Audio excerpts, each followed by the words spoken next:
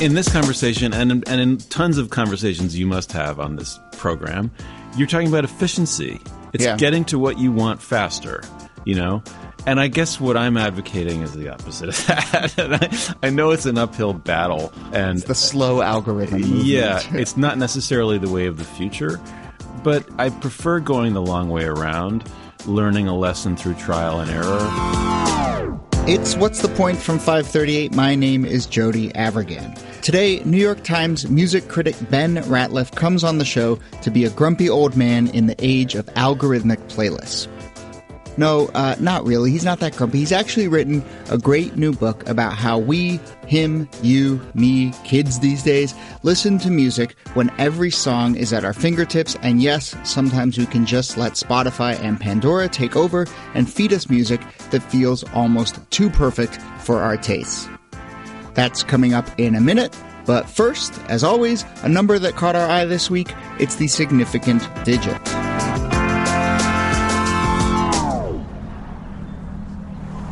Can I tell you a number? Yes. The number is, actually, I got to get out my phone, funny enough, to remember this because, okay, the number is, actually, according to Apple, they released data that shows that the average iPhone user unlocks their phone 80 times a day. I believe it. You believe it? Absolutely. I would say I may even do it more than that, unfortunately. I'd say it's about right. For maybe a certain age group. Like, I can't imagine my mom does that, but I definitely do. She's like twice a day. Yeah, like unless it rings, she's not going to look at it. 80 is, if you're up for 16 hours a day, that's 5 times an hour. That does seem like a lot.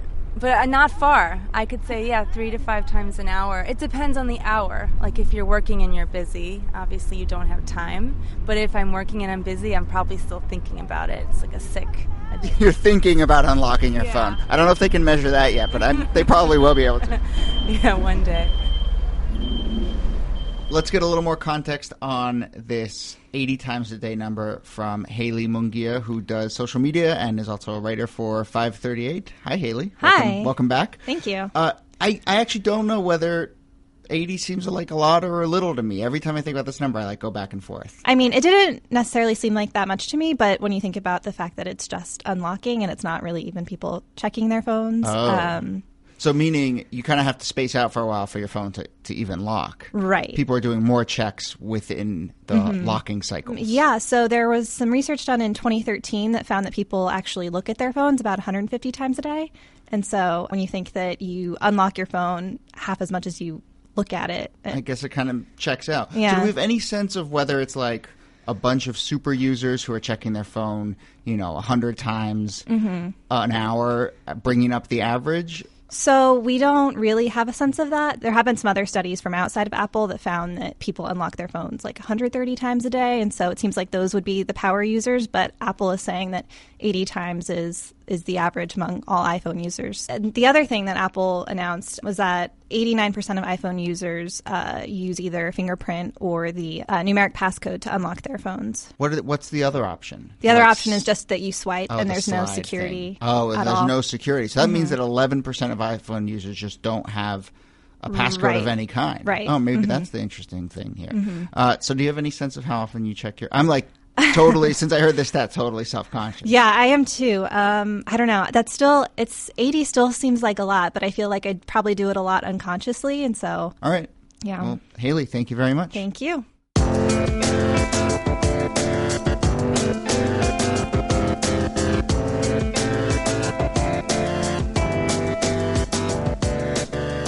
Ben Ratliff is jazz and pop critic at the New York Times, one of the panelists on their music podcast, and the author of Every Song Ever. Should I read the subtitle? Do you like subtitles? Yeah. 20 Ways to Listen in an Age of Musical Plenty. Mm-hmm. Yeah, thanks for coming in. Welcome to What's the Point? Thanks a lot. One of the things I like about this book is that you don't slip into like old fogeyism or like get off my lawn-ism. I mean, I think there's a lament a little bit at the heart of this book, but you're not just bemoaning kind of kids these days in the way that they listen to music as compared to the way that I fell in love with music. Sure. Yeah, because I don't think it's bad. I mean, I think that the way that people listen naturally these days whether it's through song by song through YouTube clips or through recommendation engines or whatever, is authentic, you know? And it doesn't have to be listening to entire albums through tube preamps. It could be. That's a good way to listen. That doesn't tire out your ears, and you know, I mean, there's a lot to be said for listening in that way. But I mean, you know, it's fine. It's fine. However you listen is fine. And also, no, I don't have any agenda about, you know, new music versus old music. It was better in the old days or anything like that. I just do not feel. I mean, it is kind of your job to fall in love with new music in some ways. So yeah. But how do you define the central problem, if you even want to call it that you're trying to, or central question that you're trying to tackle here? Well, the question is, you know, we adapt so quickly to changes in technology in terms of how we consume culture that we often don't stop and say, okay, mark this moment. Look where we've gotten to. Look how far we've come. I just feel like here we are. We all of a sudden have instant access to an enormous amount of music. And that's a very exciting thought for anybody who is interested about music, who cares about music, who is really turned on by the idea of like a library, like a huge library that we have permanent access to. So, all right, we've got it now. We didn't, I don't know, before Spotify was introduced in the United States, 6-7 years ago, something like that. Basically, we didn't. Now we do. What are we going to do with it? Are we going to be active listeners or are we going to be passive listeners? Streaming services have gotten very sophisticated with recommendation engines and figuring out ways to help you feel less anxious about all the abundance. Okay, fine. So are you going to take that completely and lose your own curiosity? You're going to let them take over, or what? You know. So my book is just suggesting a vocabulary to start thinking about how we can access music that we don't know, how we can recognize something familiar in what we don't know, and how we can make connections to keep pushing into the unknown and find out about more and feel that it's about us, that it has something to do with what we already know. Well, why do you use that word anxious? Why do you think that having every song at your fingertips is inherently going to bring up anxiety? That's all I ever hear. In the rhetoric around, oh, there's so much out there, all I hear is anxiety, is, you know, oh, it's a problem. It's such a problem. The paralysis of choice or whatever. Yeah. I feel shut down. I just don't know what to do. That's how people fall into patterns of talking about culture. And that's the sort of cliche thing that people fall into. It's a problem. I need help with my problem. But hasn't music always kind of been, music discovery always been about recommendation? Like even before, right? We had an older sibling who was really into music, or we went to camp, or like your Zach Braff and Natalie Portman like takes her headphones off and forces you to listen to a Shin song or whatever. Sure. So why is an algorithm any different than that? Because the algorithms don't know who you are, but they pretend that they do. I mean, look, one-to-one recommendation from human to human is like, I mean, that's the best there is. It doesn't get any better than that. It's me saying to you, I know a little bit about you. I'm looking in your eyes. I'm trying to figure out what kind of person you are. I have a notion that you might like such and such. That's like human warmth, you know? So that's great. That will continue forever, I hope. And, you know, people used to listen to the radio in hopes that they would discover something new. Well, they still do, I guess. Yeah. But again, that's a DJ who is reaching a certain market, perhaps, or if a freeform DJ doesn't know what you like, doesn't know who you are, doesn't really know who's listening. So if he plays something that you like, that's just luck, and dumb luck is great. The thing about the recommendation engines is it's sort of like, or the streaming services and the recommendation engines, that if you like X, you'll like Y thing. It's sort of like those creepy roles in movies of people who want to be somebody's friend and say, you know, I thought you'd like this. I knew you'd like this. So that's weird. It's like a game of gotcha in a weird way, or like a... Well, the problem is that listeners are being reduced to listener profiles. You know, like you are not a human being anymore.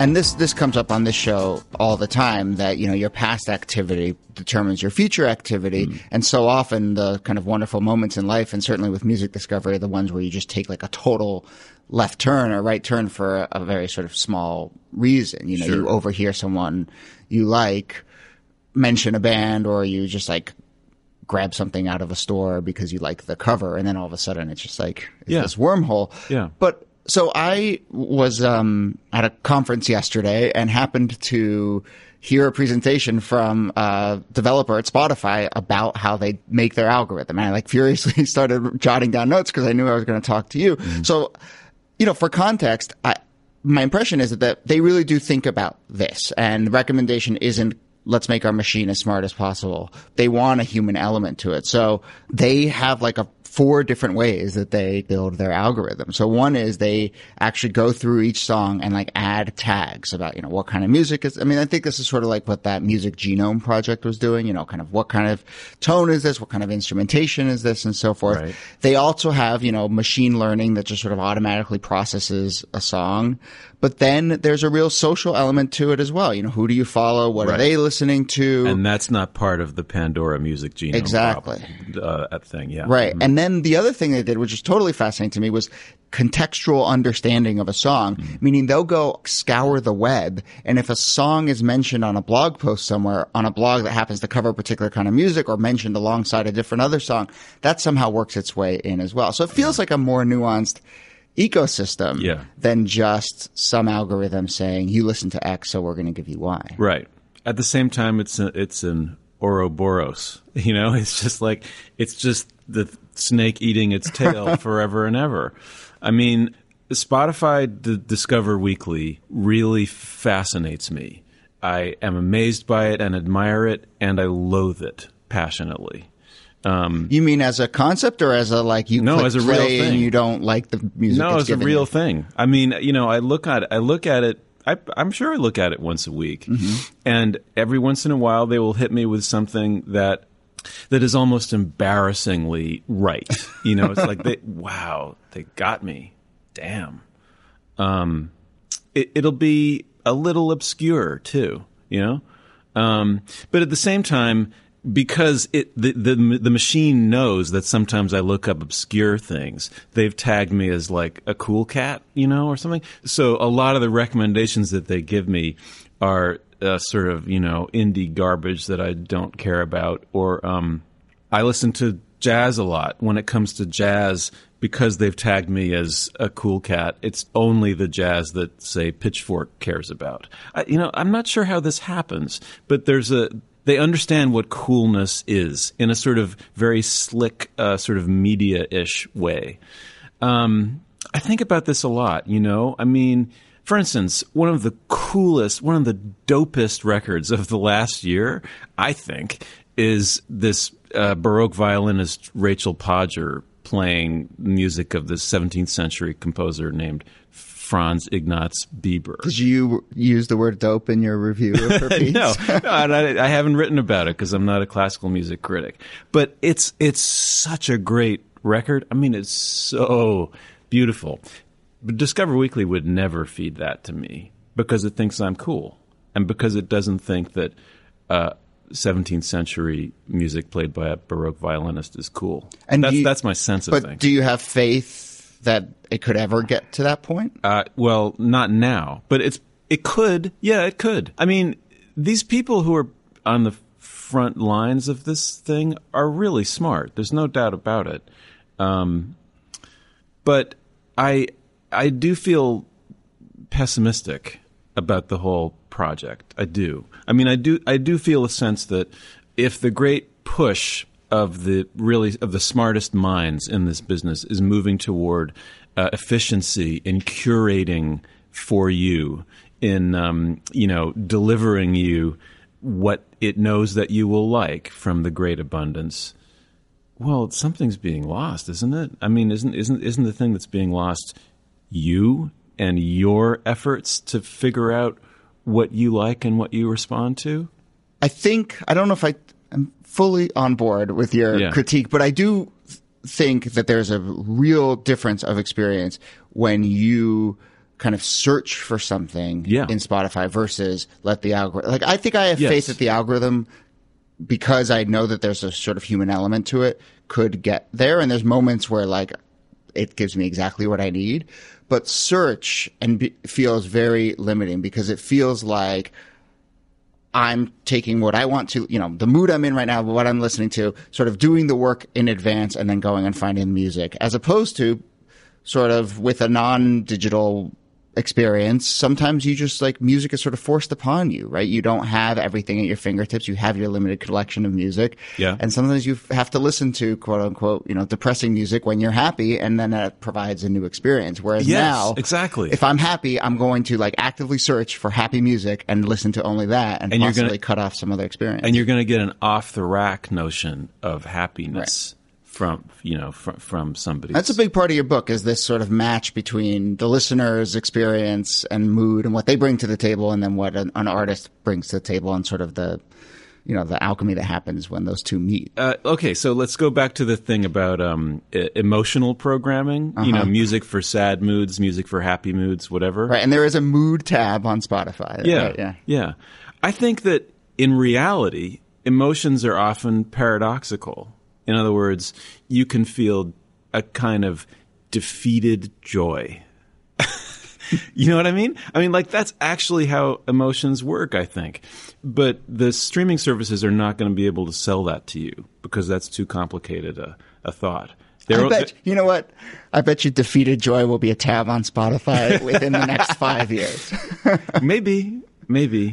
I think the big idea underneath my book, which, by the way, after each chapter provides a playlist. Which sometimes you can go find on Spotify, I noticed. Yeah.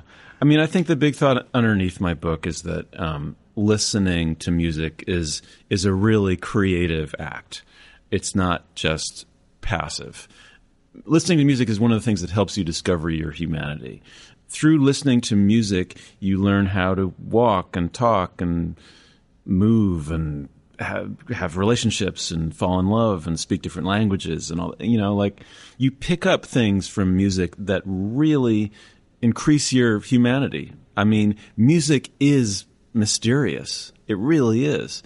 So I think that I just don't want to have robots completely in control of my sense of discovery.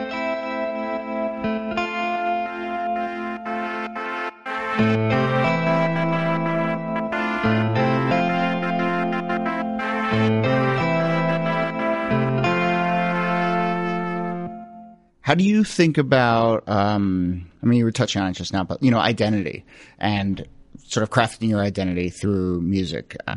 I think there was probably a time when more likely that you would, like, draw bright lines around the kind of music you liked, and that would really be totally central to your identity. And also you would identify kind of music you hated. Was a big part of sort of crafting your identity through music. And so, if you were a punk fan, you hated new wave or whatever. I wonder, and I think there's just a lot more natural eclecticism now because of the way that we consume music. Yeah.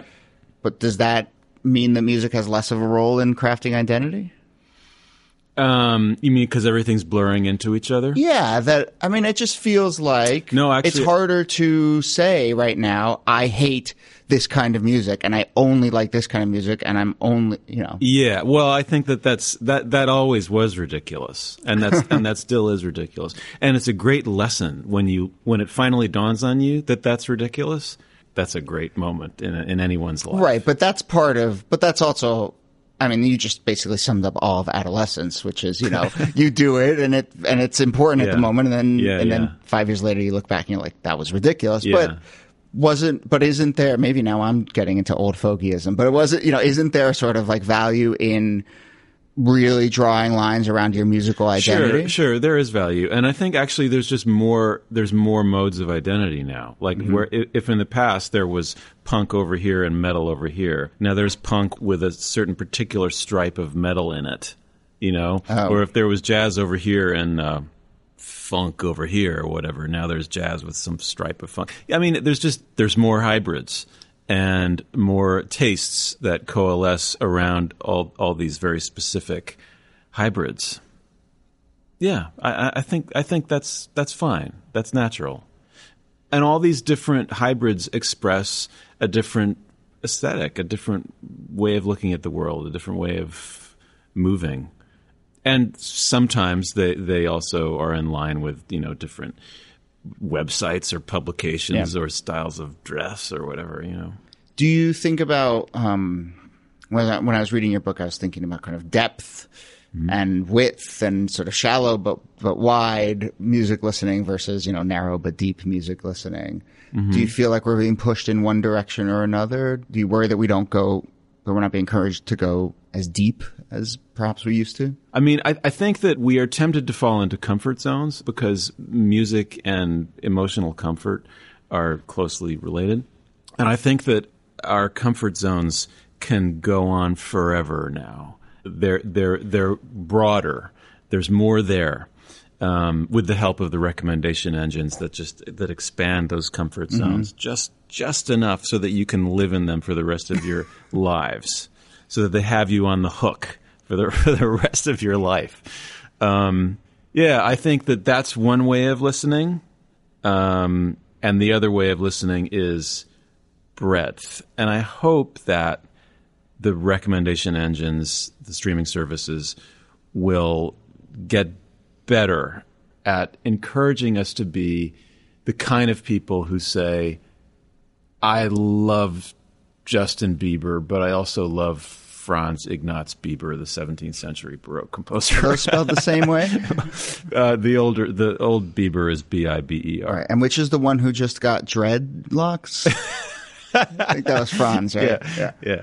When you were talking just now, it kind of made me think of dating apps. And I mean, there's sort of a parallel conversation happening in that about whether it changes the way we think about love and fall in love, and, you know, whether the fact that there's always the next person you could match with, you know, kind of affects whether you sort of commit to the person you happen to be on a date with right now. Yeah. I kind of think that's bullshit, but it is something that I know people are talking about. Yeah. And I wonder if the possibility of always being able to go to the next song means that you're not going to go down the wormhole that you happen to be in right now. That's a very good point. Yes. I think that is right. We're talking about in this conversation and in tons of conversations you must have on this program, you're talking about efficiency. It's getting to what you want faster, you know? And I guess what I'm advocating is the opposite of that. And I know it's an uphill battle. And it's the slow algorithm movement. Yeah, it's not necessarily the way of the future, but maybe it's the way of forever. I don't know. I mean, I prefer going the long way around, learning a lesson through trial and error, and learning everything around whatever the next choice looks like it's going to be. So you actually make a really good point in the book about sometimes, you know, you have to listen to music that like you just don't like, and that teaches you lessons. And I guess the attempt to always feed you something that you will like, and that always being the goal, I guess, shuts off a lot of possible experience. You don't have to like everything. There's lots. There is music I don't like, but I do think that patience is a virtue.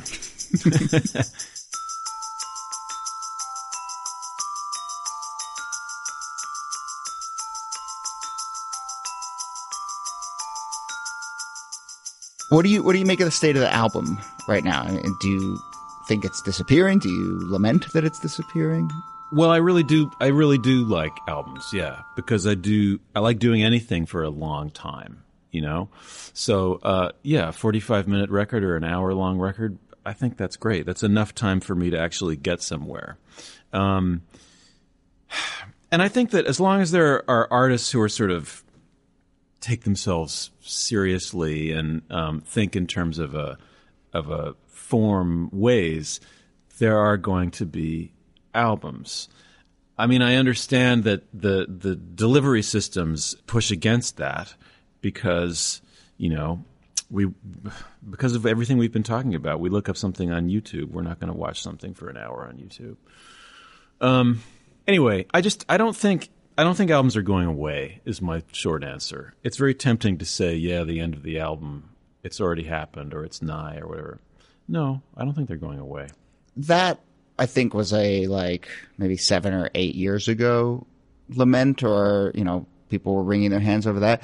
The weird thing that's happened lately, when you were talking about sort of an artist who takes himself seriously and sort of crafting an experience for a listener, this weird resurgence of the music video and the way that sort of artists seem to now kind of roll things out. Maybe it's not with an album, but Kanye West clearly wants to present a sort of full experience as he gives us his art, which is, I think, pretty admirable. Thank you for reframing the conversation, because that really is, that's what we should be talking about, is it's not the album per se as a unit of art that's lost its value. It's the way the album is prepared for and released. Right. I think that a lot of artists are just tired of that. They would rather give us their work on a rolling basis or keep surprising us somehow, rather than saving up all their energy for the big album release, which is always screwed up by somebody leaking it, and then doing an old-fashioned tour, which, they're not that exciting anymore. Right, though they are one of the last surefire ways to make money, right? Yes. Yeah, that's what I hear. But that business is changing a lot, too. I think the future is going to be in different and unpredictable kinds of performances, not just necessarily big artists playing at X Arena. I know you're not this book is not about platforms. This book is about sort of the experience of listening and so forth. But how do you think about the different platforms that we have now for listening to music? We've touched on Pandora versus Spotify versus buying albums and then obviously turning to your record player or listening to the radio. Do you feel like one particular platform at least sets up people to listen to music the way that you want them to? I won't be really happy, actually, until there is a streaming platform that gives adequate information about a piece of music. When you look up a piece of music on Apple Music or Spotify or whatever, you're getting very little information about it. What do you mean information? Anything beyond the name of the song, the artist, and the name of the album. You might get a tiny little picture, a tiny little image of, the album cover or something. But there's not much there. I mean, I'm talking about information about the producer, about, when it was recorded, who the musicians were. You're looking at me skeptically. I'm looking at you a little skeptical because, though I guess what you were just describing are credits. But, I mean, it feels to me like, if we think about vinyl, one of the things that I love about that is it presents you with so little information. I mean, you obsess over the cover image because that's all you have. And there was no Google to go and find out about an artist. Everything was contained within sort of that cover art and that record. Doesn't it often list the musicians? Yes, it does. And the publishing information, but even that is more of a tease than anything. Who is this guy? Oh, I feel like this trumpet player played on this other album that I love or whatever. But there was a pretty hard limit to the amount of information you could get. Sort of quickly about an album, and so everything had to be sort of contained within the song you were engaging with. It does give you it did give you a certain amount, and it wasn't all uniform. Different records gave you information in different ways. You had to do some interpretation. You had to figure out, okay, what is this information I'm being given? What can I learn from it? The uniformity of the way the tiny bit of information is delivered to you through the streaming services is something that I don't like.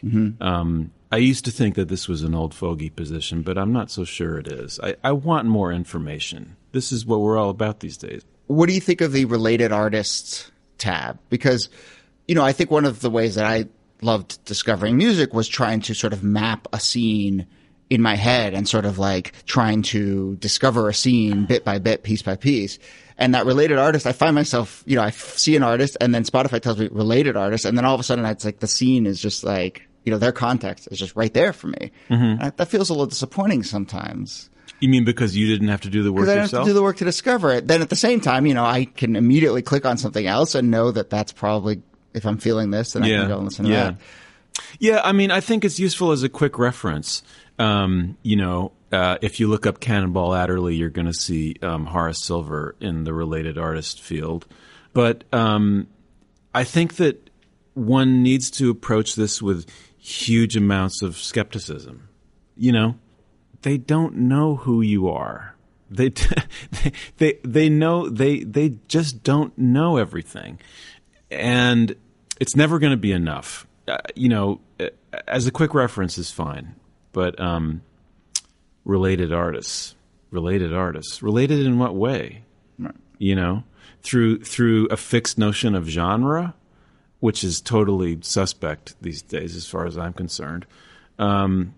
Through patterns of purchasing, who buys the stuff, and then it comes down to you. Well, who do you want to relate Cannonball Adderley to? You might want to relate Cannonball Adderley to Franz Bieber. I'm noticing a pattern. You seem to relate everything back to Franz Bieber. Do you think it's easier or harder to discover different kinds of music? I don't know, just how do you think about someone starting that process with, an algorithm as possibly their main guide? Yeah. I think it could be really easy.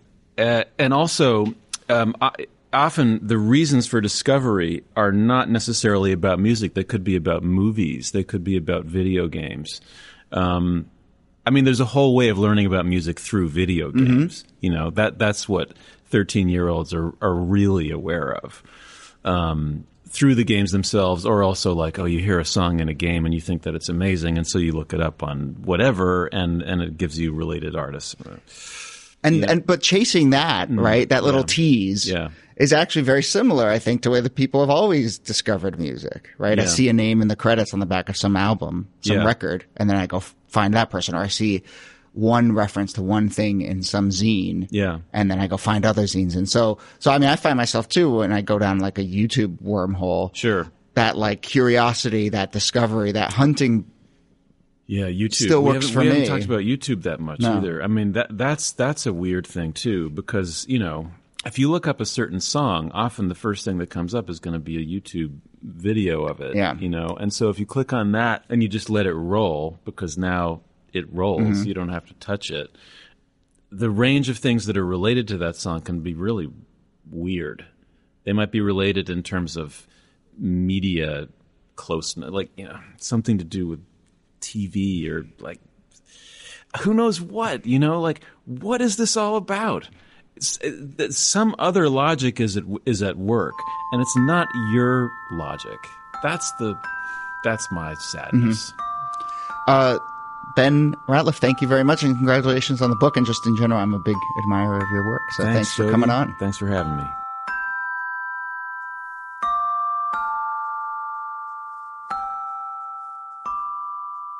Ben Ratliff's book is called Every Song Ever. I won't read the subtitle, but you should when you go and buy the book. And check out the New York Times Music Podcast as well. I actually wasn't a listener before, but I've been listening a bunch since Ben came in for a chat, and it is really great.